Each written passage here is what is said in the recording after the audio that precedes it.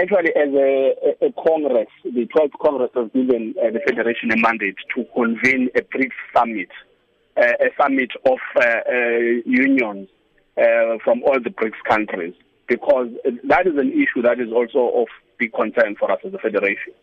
We are very much unhappy with the manner in which the workers, not just in China, but in India and Brazil, some of the issues that are currently happening there.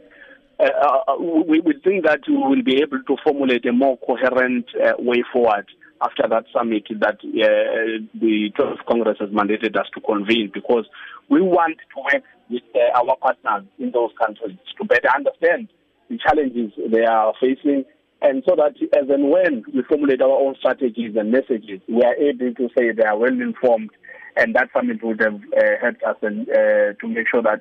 we have a sense of what are some of the challenges they are facing, and how do we, as an international